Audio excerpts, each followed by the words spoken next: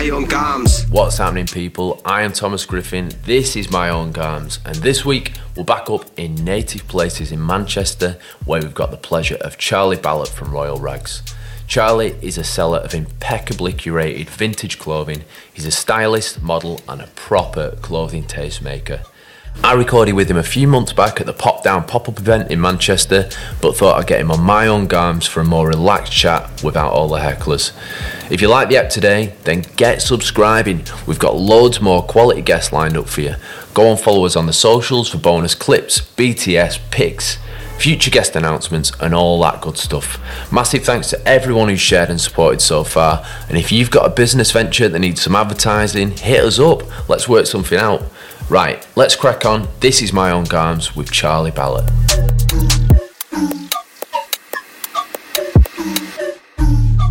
So Charlie, welcome to My Own Garms. Thanks for doing it, man. Thank you for having me. Nice to see you again. Yeah, well, likewise, man. How are you doing today? I'm not too bad. I'm slightly tired just from not having a day off for multiple weeks, but aside from that, the show must go on. Considering you've had a mad weekend in London, you're looking box fresh this morning. I might look it, but I don't feel it. But no, I'm okay. I'm not too bad. I'm more just like lagging, and I know that there's just a lot that needs to be done, and I feel like that's more just weighing on me right now. Yeah. But then once stuff's out of the way, it'll be fine. Oh, man, when the sun's out, it's a good day. As soon as I opened my curtains and I saw the sun, I was like, okay, at least it's not raining like typical Manchester. Right, my first question for you is Prince Charles, your real life namesake. That's for anyone that doesn't know. Charlie's Instagram handle is Prince Charles with Z's in it. Mm-hmm. Prince Charles, he's king now, isn't he? He is the king, and so many people have told me to change it to King Charles. But Prince Charles is a thing now. For real? So he'll always be the real Prince Charles. I can't really change it anymore. I don't want to be King Charles anyway. Yeah, it's not got the same. It was never really royal family related. It was more Royal Ragz. Prince Charles just made sense. My question to you is, do you think King Charles is an actual lizard? Like, he could be. I'm not going to be one of those people that is going to be like a mad conspiracy theorist and say that he definitely is, but I don't think anything's impossible these days. He's not definitely not, is he? Well, they're all weird, aren't they? I've seen his eyes flickering. None of them are normal. So I wouldn't be surprised if he was, but could just be a normal person that just isn't quite right, like all of us. But at the same time, he could be a lizard, but he could be anything. He could be an alien. Great answer, man. Yeah. Have you seen his fingers recently? I have. I only learnt about the whole finger thing when the Queen passed away, which is kind of a weird thing to associate with the Queen's death, is Prince Charles's fingers, well, King Charles. It's so nuts when you... But like, they are crazy, mate. Fucking wild, man. You're never getting a ring off one of them. Indeed. I think the ring that's on there must have been on for decades, man. Cause it's probably why they're so big. The circulation's done in. Yeah. The big porky, salty looking things, aren't they? Yeah, they're like extra thick Richmond sausage. Indeed. Same colour, same consistency, same salt content, I'd imagine. Yeah, they'd probably taste the same as well. Tell us a bit about what you do. Tell us about Royal Ragz. The name is a proper juxtaposition in it. You've got the royal kind of high end and the rags, the kind of like vintage side of it. And I feel that's what you do, bringing the kind of exclusive names of Prada to a kind of an attainable for kids and for young people to wear. Yeah, it's interesting you say that because I've actually always hated the name. Have you? Yeah, always. I've not been able to change it because it's so established. Exactly that, yeah. But I guess how you summarise it then, I've never thought about that in my head in terms of like the royal being like the high end and the rags just being kind of more like the, as you would say, I don't know, just sportswear bits, I guess. Yeah. But yeah, I've always hated it, but I started it when I was really young and I was doing up to no good, and I just needed something that kind of like flowed, and Royal Ragz flowed. No one had it, so I took it. But I kind of wish it was just one word and simple and more professional, as opposed to like something that has clothes related in it. So people would know what it is. So like more of like a brand name, do you know what I mean? How you could have like, or like a store name, so like for example like Bankrupt in London, or like Files, like that vintage store. Do you know what I mean? Like, it's just like a word, but it's like everyone knows to associate it to them. I think there's some beauty in something you named as a kid before you knew any better, and it's kind of grown with you though. You kind of have to learn to love it. Yeah. There's a second venture that I've started anyway outside of Royal Ragz that's going to be its own entity that is just one word and a brand in itself. But I can't really speak about that right now. There'll be more to come of that come July, August. Sort of Always time. for the gatekeeping, man. I love it. No, well, I can't. Well, it's all well. You may see little dribs and drabs on my Instagram story if you look closely sometimes. All right, I'll keep. But there's very, very interesting stuff that's going to happen. Exciting, it's going to be man. fun. Yeah, I'm excited for it. We'll come on to that future element of it in a little bit. But for those people that don't know Royal Ragz, what is it that you do? Royal Ragz is something that I started 8 years ago. I've worked many jobs: McDonald's, fruit farms, plastering, worked in pensions, call centres, done all sorts of rubbish. But I seem to get fired from every job. I wonder why. I don't know, I just don't like being told what to do by other people, I guess. So always like clothes. Depopper just started making money on there, just some charity shopping, quit my job, was just charity shopping in Derby every day. And it eventually was able to make me afford to pay rent on a house, and then kind of took it a little bit more seriously. And then it kind of went from there, really. And as it grew, I was like, okay, this isn't slowing down. This is actually like a thing now. It's less of a hobby and more of a job. I feel like it's been going for 8 years, but I've only seen it as a job within like the last year or two, I think. Is it only in the last year or two that it's been able to kind of sustain you a little bit more? Was it always? Nah, it's always sustained me. If anything, it's sustaining me less now because life's way more expensive and we're in like a crisis in every way, shape or form financially as a country. But that's why all of the freelance, if I didn't have the freelance stuff, I'd be pretty screwed, I reckon. But Royal Ragz is still going strong and people are still buying it, but everything's got to be reinvested now. How's it changed over the 8 years that you've been doing it? Like, my kind of read of it is that you were kind of buying and selling anything that you could make money out of initially, and now it's a little bit more thoughtful, a little bit more you're thinking, what? I remember hearing you say that I kind of love every piece of clothing that I buy and sell, like it's got a bit of you in it. Is that something you've worked towards, or was it always like? Well, the thing I like around the whole thing is sourcing, and at the start you don't know where it all comes with time and experience and meeting people and speaking to the right people. But at the start it was whatever I could find in a charity shop and I could make a raise off, whether it be a Burberry shirt, a Nike sweatshirt, a Lacoste jumper, anything that I can make money off, I'd sell, because that's how you've got to start. And then you find wholesalers and you can kind of be fussier, but you still have to buy some stuff you don't want to buy. But then I eventually found ways and made links and did X, Y and Z that could, everything I buy now, none of it comes from a wholesaler. Everything is like individually bought from like certain places and sent to people in like different countries here and there, and then will get sent to me like when there's accumulations of it all. But I've just finally got to the stage where I can afford to do that and I know how to do that. But every bit that I source is something that I'm excited for it to arrive, as opposed to just being like, oh, I've got like steamed 10 Nike sweatshirts to put them on the website. That's boring. Yeah. But now I've reached the fun bit that I've always wanted to be at, where I can make Royal Ragz exactly how I want it, as opposed to just having to do what not everyone, most people do in like the reselling game and just buy whatever's popular at the time. Yeah. Do you know what I mean? Exciting. And it's kind of like, I just got lucky that the stuff that I like is somewhat popular, I guess. You're making it popular, man. I don't like... I think you do, dog, come on.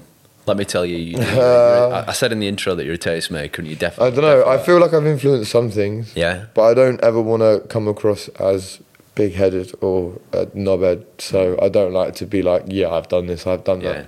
I know that I did a lot for Arc'teryx because no other store was selling the amounts of it that I was before anyone else or anyone was even selling it. Yeah. But it's just because I liked it in the first place and I wore it, and then realised people started to sell it and I could get jacket. Nobody else was on it, and you could go on British eBay now, they're all 2, 3, 4, 500 quid, whatever.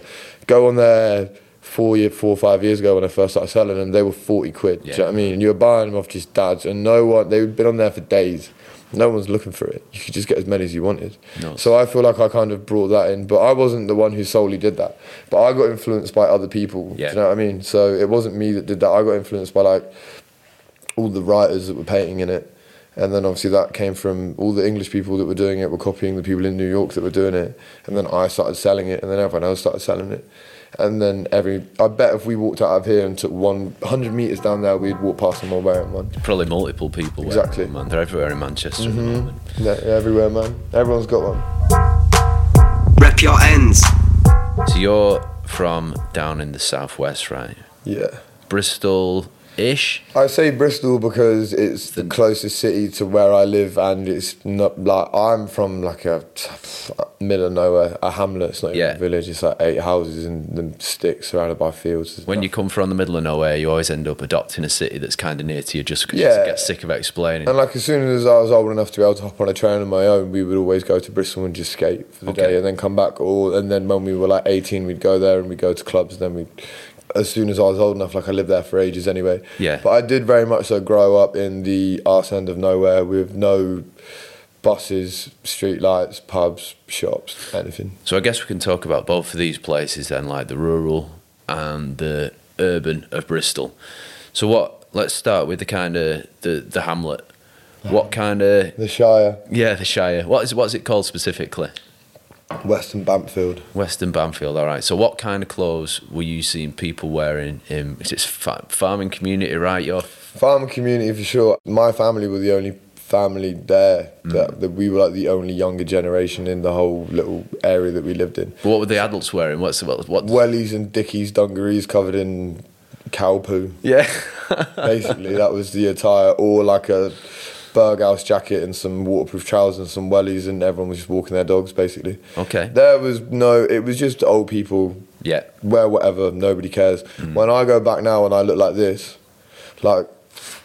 Do you know what I mean? When I go tatted and I'm all like this, all the same people live there, but they're just like, who the bloody hell is this guy now? Do you know what I mean? Like, literally asking you, like... Yeah, I've had a few people double take me and they'd be like, Charlie, and I'd be like, yeah, and they'd be like, Christ, you've changed, haven't you? I'm like, yeah, I'm still the same person. I've just got a lot of just different things on my body, I guess. It must be so jarring for those people. I know that we've got the internet, you can telly and shit, you can see people on them, but like, when you see someone that's come from there, undergo a swan-like transformation into what you are now, it must be pretty like... Yeah, sometimes I do catch myself in the mirror and think, have I ruined my life? Genuinely, but nah, I just got to roll with it. I can't even say that. I got a new toe yesterday, so I just can't even complain. It is what it is. I like it anyway. I'm happy with it. Yeah, man. All right, I just wonder what I'm going to look like in about 40 years' time, is what I'm thinking. When you see old people with tattoos, you think, fucking hell, you look kind of like a boss, sick, man. yeah. Very sick. Storied. Like, you're living a life of stories. So that's the rural side of it. Let's go to Bristol, which I guess you were exploring maybe from 11, 12 kind of age. What were you seeing people wearing there? Was it a bit of a culture shock to you when you first went to the city? Bristol is, I'm biased because I'm from there, but the best city.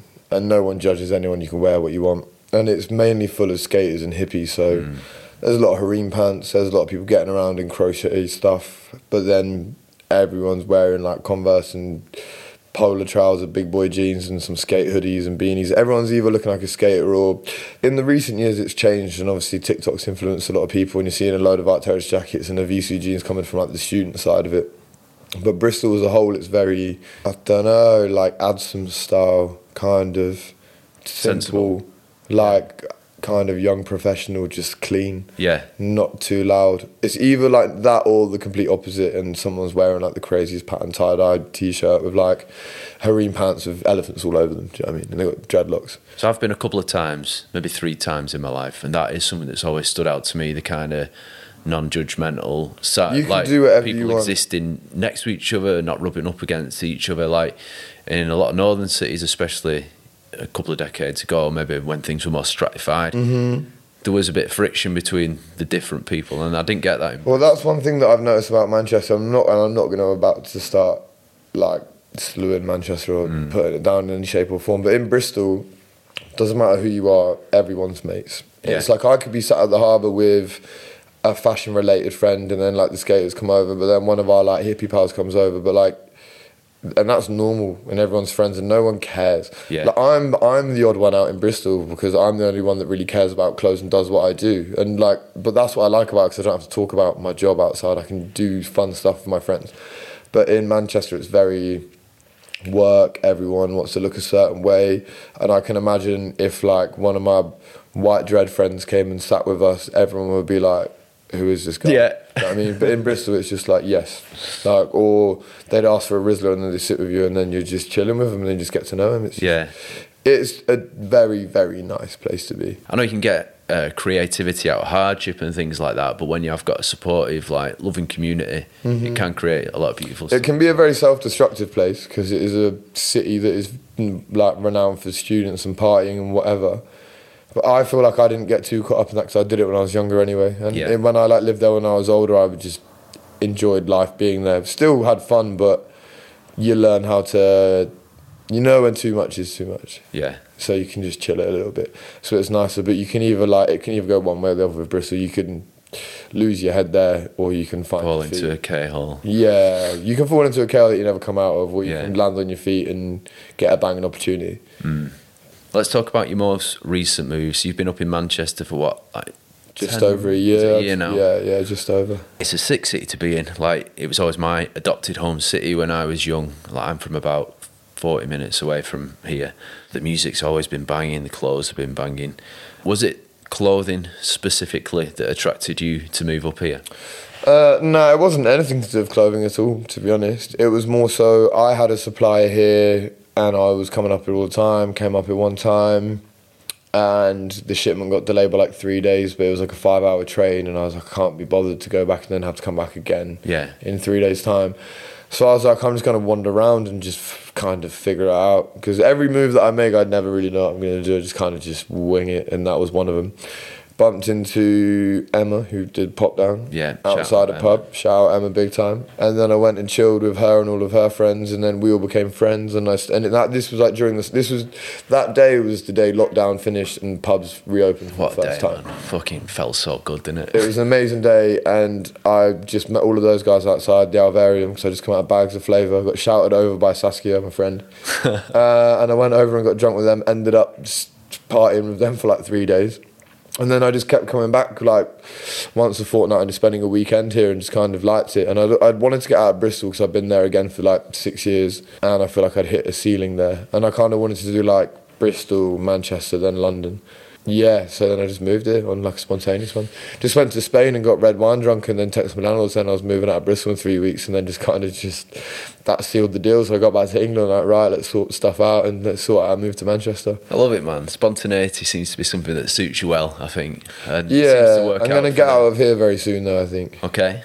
Yeah, that's the plan. But this is a very recent well, no, I've been planning to move to London in June for the last, I don't know, 6 months anyway. Yeah.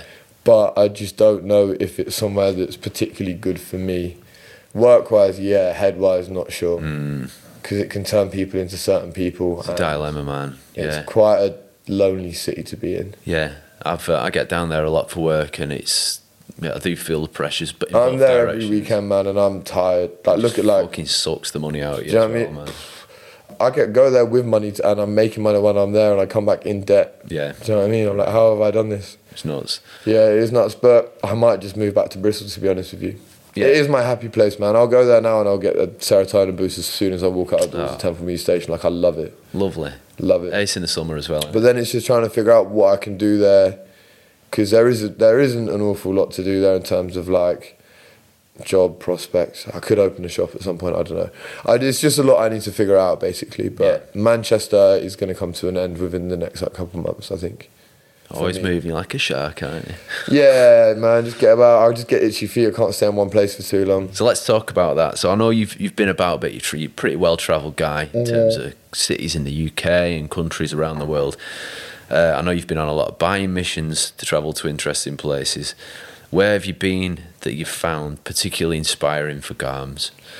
Do you know what? I've never been really to countries to like buy stuff aside one, and that was pre-lockdown. I was going to South Korea. I think we talked about that before. Yeah, I went like 4 times. No one knew about South Korea then, apart from me and maybe 2 other people. And one of them's like Bobby that does Bags of Flavour, if you know it. Shout out Bobby. Yeah. But Bobby's been going there for like 20 years. He's been going for ages. But in terms of places that you travel for pleasure, then where have you been and thought, people dress cool here, man, or this is like something I've never seen before anywhere else? No, the best dress sense is probably Korea as well. Yeah. People in Europe dress rubbish. Sorry, everyone in Europe. You just wear skinny jeans and denim jackets and shit.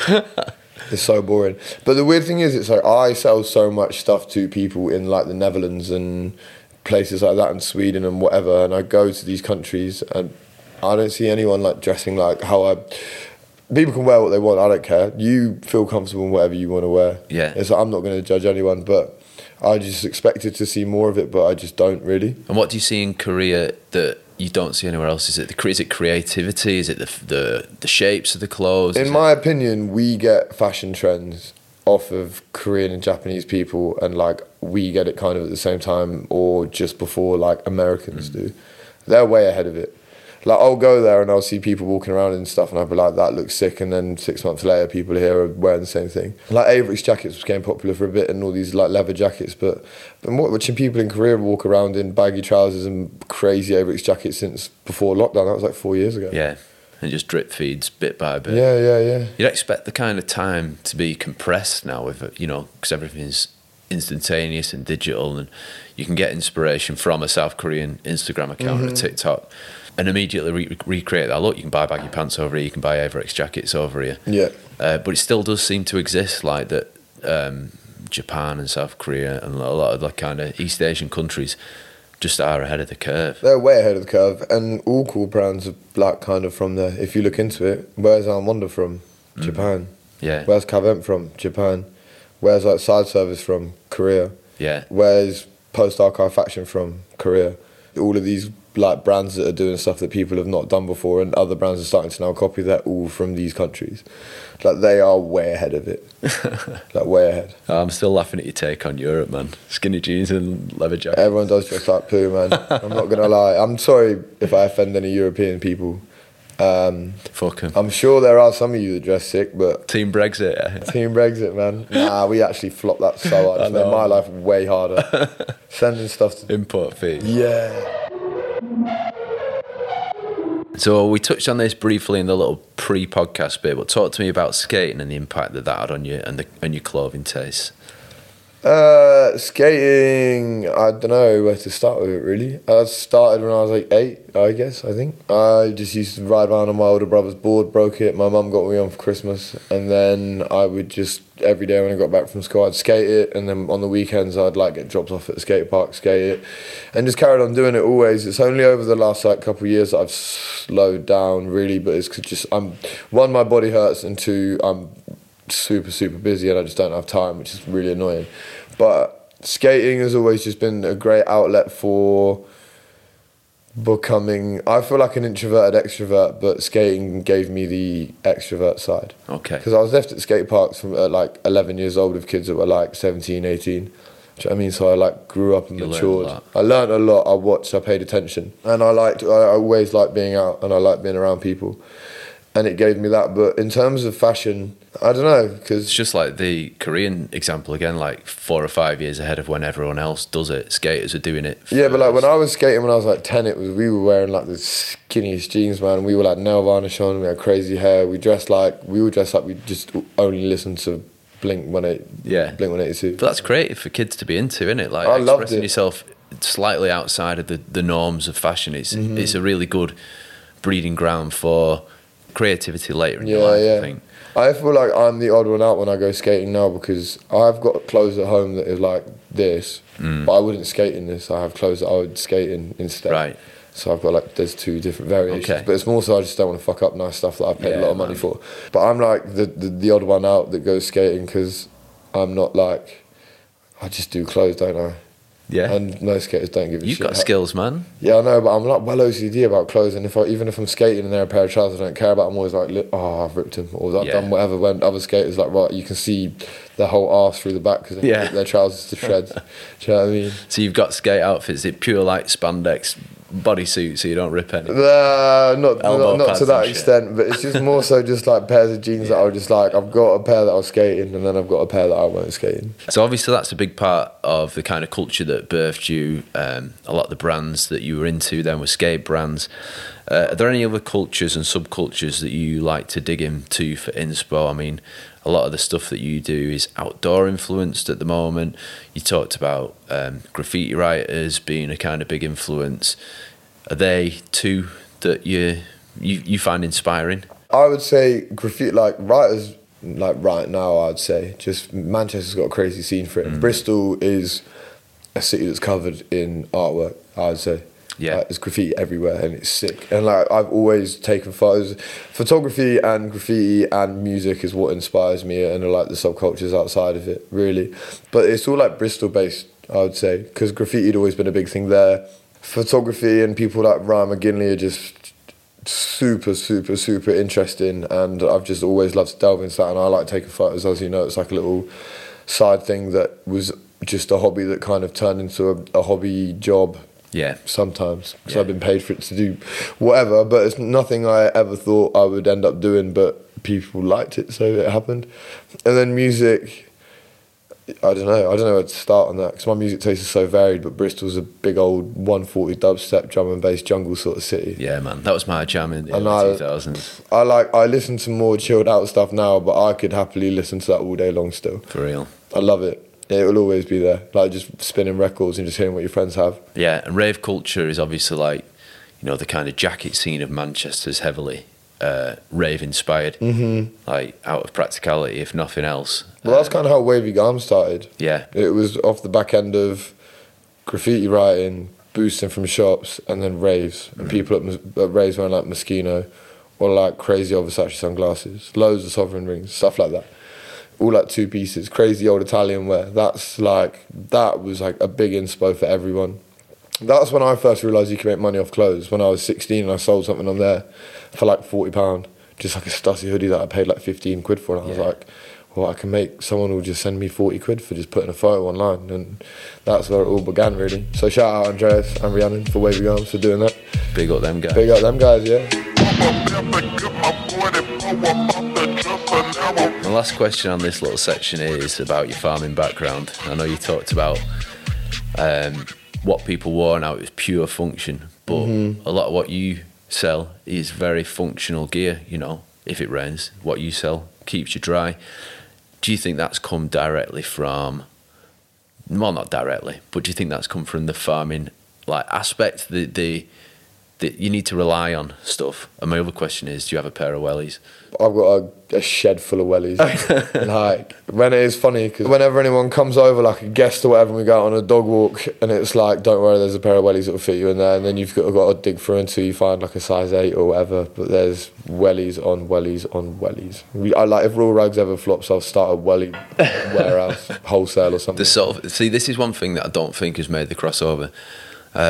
Wellies, whilst they're literally the most functional shoe you can wear, like, you can get decent, extremely uncomfortable though, needle lined ones. Yeah. You can get nice wellies, but they look so fucking shit, man. They do look shit, and they're so clunky. It's steezless, man. And the connotations of them as well. You look like you're going on a fox hunt, or you're going to take milk out of school children's hands. It's total Tory gear. It is, and oh God, I hope I don't come across like that, because fuck those guys, big time. Put that in the podcast. Don't cut that out. Or maybe bleep the swear word if you have to. But no. Fuck them. Basically, in terms of the outdoor functional gear side of it, though, I wouldn't say so. No. But like, it's been nice though, because I've got a farmer family and I sell these jackets now, and like I've given them all some to wear. Do you know what I mean? So they've got like good jackets to wear. Your mum all dripped out. Yeah, give her an Arky jacket, give her something nice, like my little sister and whatnot. Can't wait to see the pics on the feed, man. Yeah, I don't know why I haven't taken Christmas photo. But I remember my little sister, I gave her one for her birthday last year, like this white one that was really sick. And she sent me like a photo of her sideways. She does not do clothes. Okay. Do you know what I mean? She's like an academic. She doesn't care about any of this. And she sent me a photo of her sideways, like how I'd wear the hood, like all cinched up and stuff. And she was like, I look like you today. And I was like, this is so funny. I love that side of it, yeah. But no, it correlates, the whole what I sell and where I've come from. But there's no actual, like, I don't know the word for it. There's no actual connection. Yeah, there's no like lineage straight from one to the other. I didn't think, I'm going to do this because of this. Yeah. I just did it because I liked it. Yeah. But then I get how it works like that though. Yeah, man. That's not me. I watched a brilliant little video that Proper Magazine made recently. I think was Jacob involved with that. A little kind of like where you're talking about mental health on it. Oh no, that was me and my friend Lucian from Bristol. He's a real young kid that's sick at filming and films loads of skate stuff.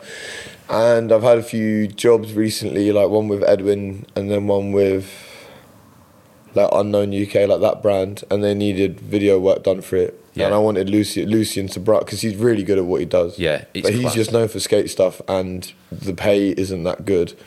But when you work in the fashion industry, you can make a video, and he could get paid for like 3 skate jobs worth of jobs for like one fashion video. Yeah. So I brought him in on those, and then he was like, "Oh, let's do like a little mini doc," and it was supposed to be on Royal Ragz, but then we kind of just spoke more on like mental health. I heard in that video you got asked what were you like as a teenager. Do you remember? And you say, I was a little nerd, man. I fucking love that. Did you? Do you know what? That's the one part of the video that I was like, maybe we should take that bit out. Why? Because you don't mean it. No, I wasn't. No, but the thing is, like, I wasn't particularly like a nerd, but I was just like, ooh, I looked like one, I guess. Okay. Because I always had glasses, but like, I'm not the brightest tool in the shed. Hence why I didn't go to uni and started working for myself. Okay. But I just looked like a little nerd. At All right. school. So this is like my question. Tied on up glasses, Is like it? really bad trim. Do you know what I mean? Like I just looked dreadful. So my question was was there a part of your kid kind of fashion history that you look back on and you think that was a bit of a clanger, but I guess this is what we're talking about. The vast majority of it, I would say. I've only, loads of it. God. Because I've always had quite big feet, and back then I was a little emo and I'd wear like the skinniest black jeans, but I'd wear like bright red Converse, and imagine being like 15 of size like 10 feet. Yeah. And you're wearing jeans that are like super duper skin slim. tight, literally. Yeah, that was a really embarrassing time in my life. But I thought I looked really cool. I bet you did back then. Like people. Yeah. Maybe I did, but I don't know. Right now, I wouldn't. If I walked past someone like that, I'd be like, "Oh, that's cute," because that used to be me. But at the same time, I'm like, I'm so glad I don't look like that anymore. Yeah. But everything changes, man. Like, I don't know. It's great. It's great to admit it, man. Because we were recording a podcast for another brand, and a lot of the people were saying that they didn't really have any of these fashion faux pas in the history. Mm-hmm. I was like, well, you weren't trying hard enough, then, man. If you've not made mistakes, if you can't admit that you look like shit a few times. I've looked like shit more than a few times. I like, even when I step out the house sometimes now, I'm like, I don't even know if this works, but I just can't be arsed anymore. Yeah. Just like, I like my clothes and I'm happy wearing them. And if other people walk past me and they think, then I'm like, what's that to me? To them, that's a passing thought. To me, I'm not even going to think about it in 0.1 of a second.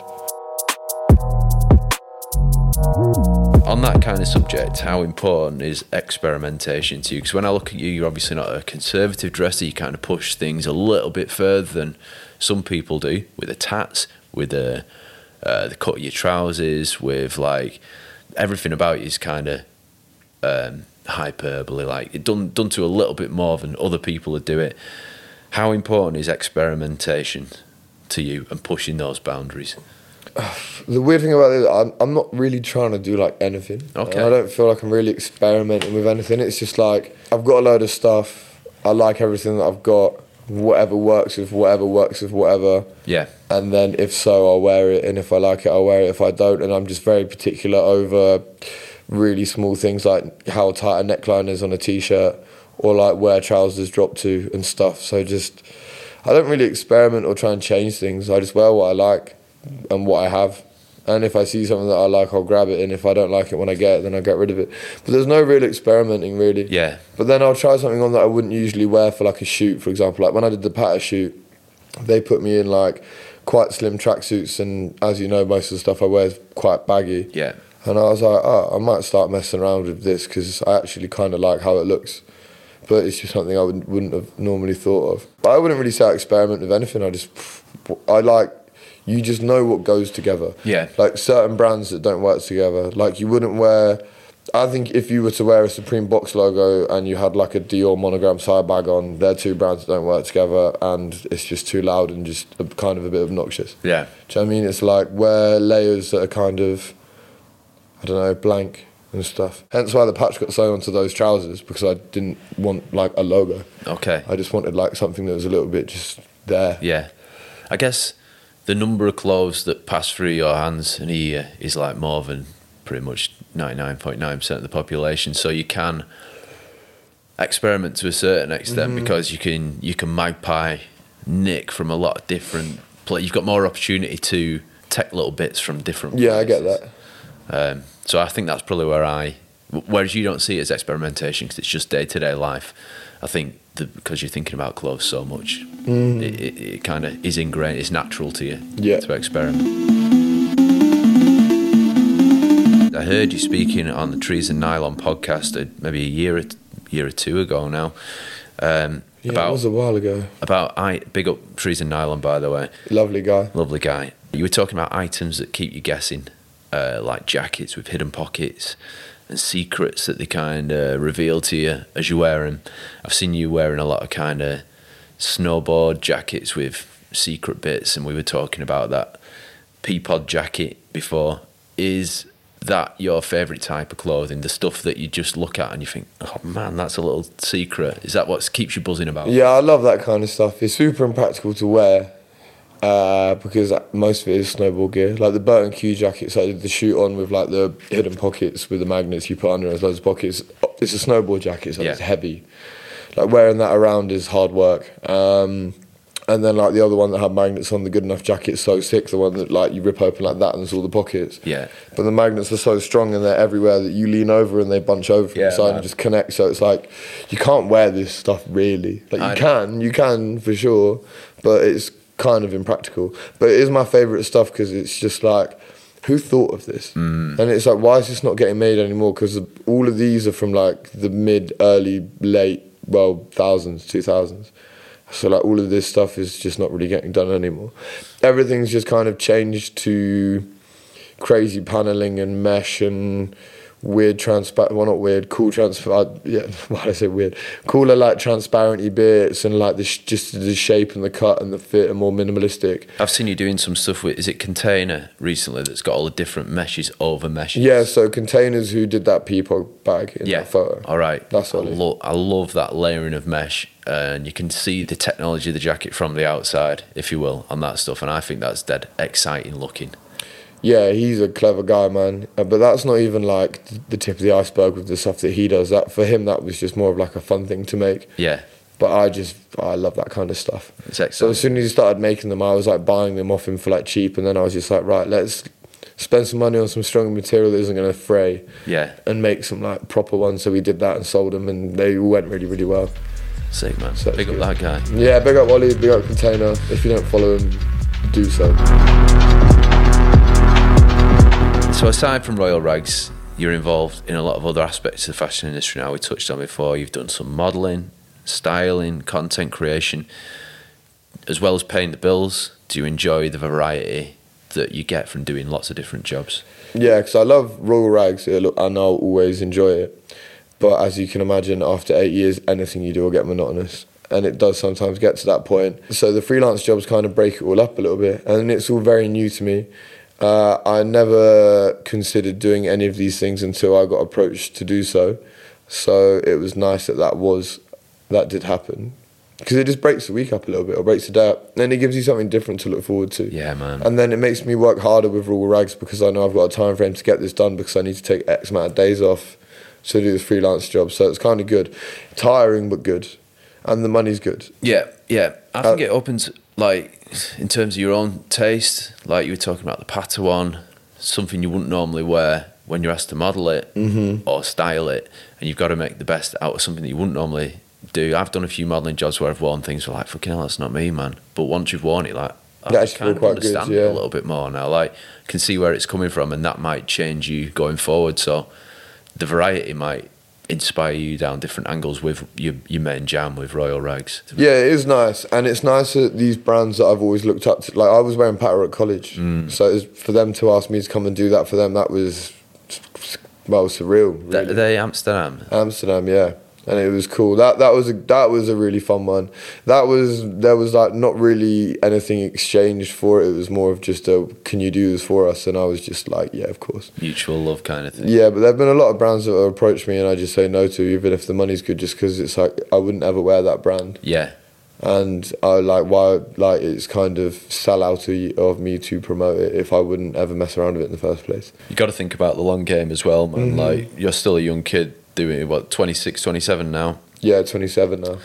Like, you know, you got to think about what it's going to be like in 10 or 15 years as well. And if you've already shot your shot, like, Yeah, there might It's not be done and anything left dusted. in 10 years. That's what I'm thinking. So like, well, God forbid, touch wood, raw rags last forever. Yeah. But if it does ever flop, I know that through doing what I've been doing over the last few years of brands and stuff, that a good job will come at the back end of it. I know I could do something with someone that would be as sick, but then it's just working for someone again. Yeah, man. Being told what to do. You'd be sacked the next day. Yeah, but the thing is, I worked really hard at the start, but then I realised I could just make more money doing like other stuff with my time. Why am I doing it? And then you lose care for the job, and then you get fired because you end up doing nothing. But it's not like I don't know. It kind of sounds like you need it for your head, and I do want to touch on that a little bit because I know it's something you are quite outspoken about. Headspaces and mental health, and I think anxiety in particular is something that you might struggle with yourself. Yeah, for is that sure. fair to say? How important is the community around clothes to you and what goes on in your head? Do you find it a positive effect? Is it sometimes a negative thing for you? It's 50-50. Like Royal Rags makes me happy when it's going well, but then because I do everything, it's like, and when I'm doing all these freelance jobs, it's hard to keep on top of customer service and orders and all that kind of stuff. So there's a lot of stress that comes with it, and a lot of people you've got to explain why this hasn't happened and X, Y, and Z. And the people that are in the clone community, there's a lot of lovely people that I've met, but then there are a lot of people that are very much so in it for themselves and would easily do you over if they could. So I've just found it easier to kind of just like do my own thing and stay out of the way, I think. Okay. But there are good people involved. But there are a lot of people involved. I don't like the people that are in it just for the money, that just sell loads and loads and loads of like wholesale stuff to get rich. Yeah. Like getting rich to me is, if I ever do, would be a bonus. To be able to keep selling stuff that I like and do that as a job is what I would prefer to do. Yeah. I would rather be like skint and not be able to buy ciggies from the shop, but have a load of cool stock I could put on the website than sell loads of stuff that I don't care about and have a nice house in the countryside. I think for longevity, for everyone's collective mental health, like if people are in it just for the money, then that's when it becomes a bit toxic and a bit damaging. Yeah, but it's easy to tell when someone's in it just for the money. Yeah. It's easy to tell before you meet them. All you got to do is look at their website. So do you yourself have to protect you? Have you come up with coping strategies, or have you just found ploughing your own furrow and keeping in your own lane to be the best Kind thing of do for my you? own thing. I take inspiration from certain friends, and I feel like everyone does that. But it's mainly I just do my own thing. There are a few people, not going to name any names because some of them are secretive, but that I like talk to and discuss, and we do little bits and bobs. But outside of them, it's very much I just do my own thing. Yeah. But I guess those other people involved, they kind of do like the same thing as me, or like the same thing but a different variant of it. Do you know what I mean? And I suppose on the more positive side of it, like clothing, fashion attracts like-minded individuals, creative maybe, welcoming maybe in the main part. Have you found the people that you've met in here to be like the people that you've needed for your own mental health? Yeah, to a certain degree, because there are like people like George, shout out Inside Tag, probably the best reselling page in the entire world in my opinion. He's a good friend of mine, and he's always like, if I've needed him, he's been there. Yeah, well, everyone's kind of there for you, but then when you're going through tough times, it's like sometimes you just don't want anyone. So it's kind of hard to think of like particular people. So I don't want to say that no one's been there for me, but I feel like I'm the one that's made it so that it's made it feel like there hasn't been as many people there for me, if that makes sense. Pushed them away. You have kept your head down when... Yeah, kind of push people away when they've tried to help. Well, that's one coping strategy, man. That works for some people. Like, yeah, it kind of does for me to an extent, and then I just let it all out on one person. Yeah. But yeah, it's a weird one, man. It's a weird one. Your head's just a horrible place, and the older you get, the weirder it gets. Tell me about it, man. Yeah, for sure. It's 37. It's still dark up there. I can't wait. To die. Yeah. Oh, I'm 27 club now, anyway. Oh, yeah, man. We all know what that hell. means. Yeah. The good and the great. Who's your favourite 27-year-old death? You've got Janis Joplin, you've got Nick Drake, you've got Kurt, you've got... Probably Kurt. Kurt was the first person that came into my head, so I'm probably just going to roll with him. A fashion icon as well. Yeah, and like the first CD I ever got was when I was in like year 4, and my friend's dad used to pick us up from primary school, and he used to play that Nirvana CD with the little baby naked catching the dollar. Never mind. That's the one. Yeah, man. And one day he just gave me that CD because I'd always ask it to be put on, and that was like the only CD I had for like 2 years. So probably Kurt Cobain, because that's what kind of started it all. Yeah, total icon, man. The songs still stand up today. It's amazing. You got 1993 on your knuckles there, is it? Oh, 33 is it? No, I've got 1962 and 1933. Okay, so this is no relevance to that at all. But he died in 1994, which is what? Is that the? That's 2 years before I was born. Yeah, nuts. That's fucking mad, isn't it? And he's still culturally relevant to people today. Yeah, I don't think that legacy will go anytime soon. No. He did the whole Nirvana thing in general did a lot for music, I feel. For real. Changed it forever. Top 3 selected. Charlie, I want from you a top 3 list of non-traditional retailers. So people like yourself who sell vintage secondhand. It might be direct customer brands that have done it kind of ground up, or digital first brands. Just stuff you can't buy in a normal shop, basically. So cool. Who's doing Easy. it for you? This is so easy. I know this straight away.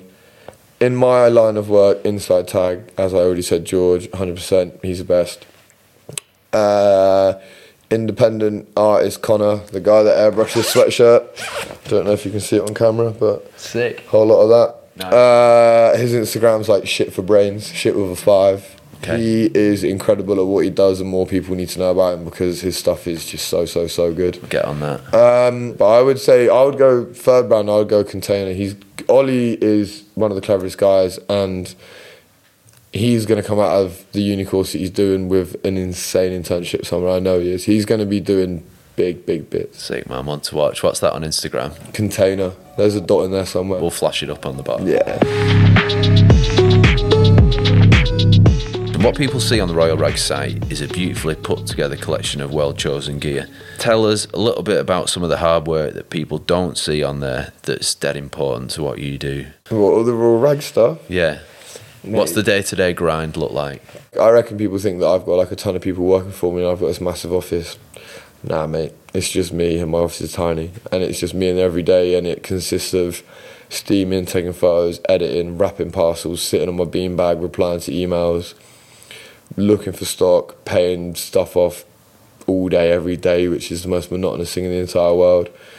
I've never steamed a garment and not burnt my fingers at any point. I burnt myself quite bad off the back end of it, but like the steamers are just rubbish in general. And I'm just like, I'm cheap, so I'm an idiot, and I'll spend money on nice little bits of jewellery and whatever, but I won't invest in £100 steamer that will last forever. I'll buy this little £30 hand off Amazon, yeah. Yeah, they just die like a month in. But no, the day-to-day life is literally like everything that you would think to go into running a business, that is what I'm doing every day. So like after this podcast, I'm going to walk to the office and I'm going to do exactly what I've just told you. I won't keep you too long, man. No, it's fine, don't worry. Next hype. I know you sell the clothes that you love. Mm-hmm. Summer's on its way. You're kind of jacket first. A lot of kind of, I'd associate you more with the in-between months and the wintry months. But what have you and Royal Ragz got in store for the warmer months? Have you got anything that's going up there soon for summer? I'm a take every day as it comes kind of guy, man. Okay. I've got no plan. Not really, I don't know. I'll just guess, rather than searching for jackets, it would just be like loads more bags and accessories and t-shirts and like just little cool bits and bobs, like cool gilets and whatnot. But I feel like over the summer I'm starting my own little thing, which I said I couldn't really speak about, but I will. But I'm going to be putting some stuff out soon, and that's probably what's going to consume my summer. Okay. But I don't think there's going to be anything coming out in summer. I think that's going to start as of like August, September time. You got to sow them seeds, man. Yeah, it's on the way. It's on the way. You'll see it when it happens. But it's going to be good. It's going to be really good. But summer Royal Ragz, just the same, but less jackets. Yeah. I'm just trying to shift all the puffer jackets I can now because the sun's beaming. Yeah, man. It's going to get cold again in a few weeks. Yeah, it's Manchester. The weather up is Isn't rubbish. So before you said Royal Ragz is going to live forever, and I hope it does for you, man. I hope it does for everyone. Like, how would you like to see it develop? Is a bricks and mortar shop the dream, or do you like to stay agile and kind of fast moving as you are at the moment? I would like a brick and mortar shop. Like when I lived in Bristol, me and my friend Billy, shout out Billy, does Don Major's, best vintage shop in Bristol. We shared that shop and it was great. I loved it.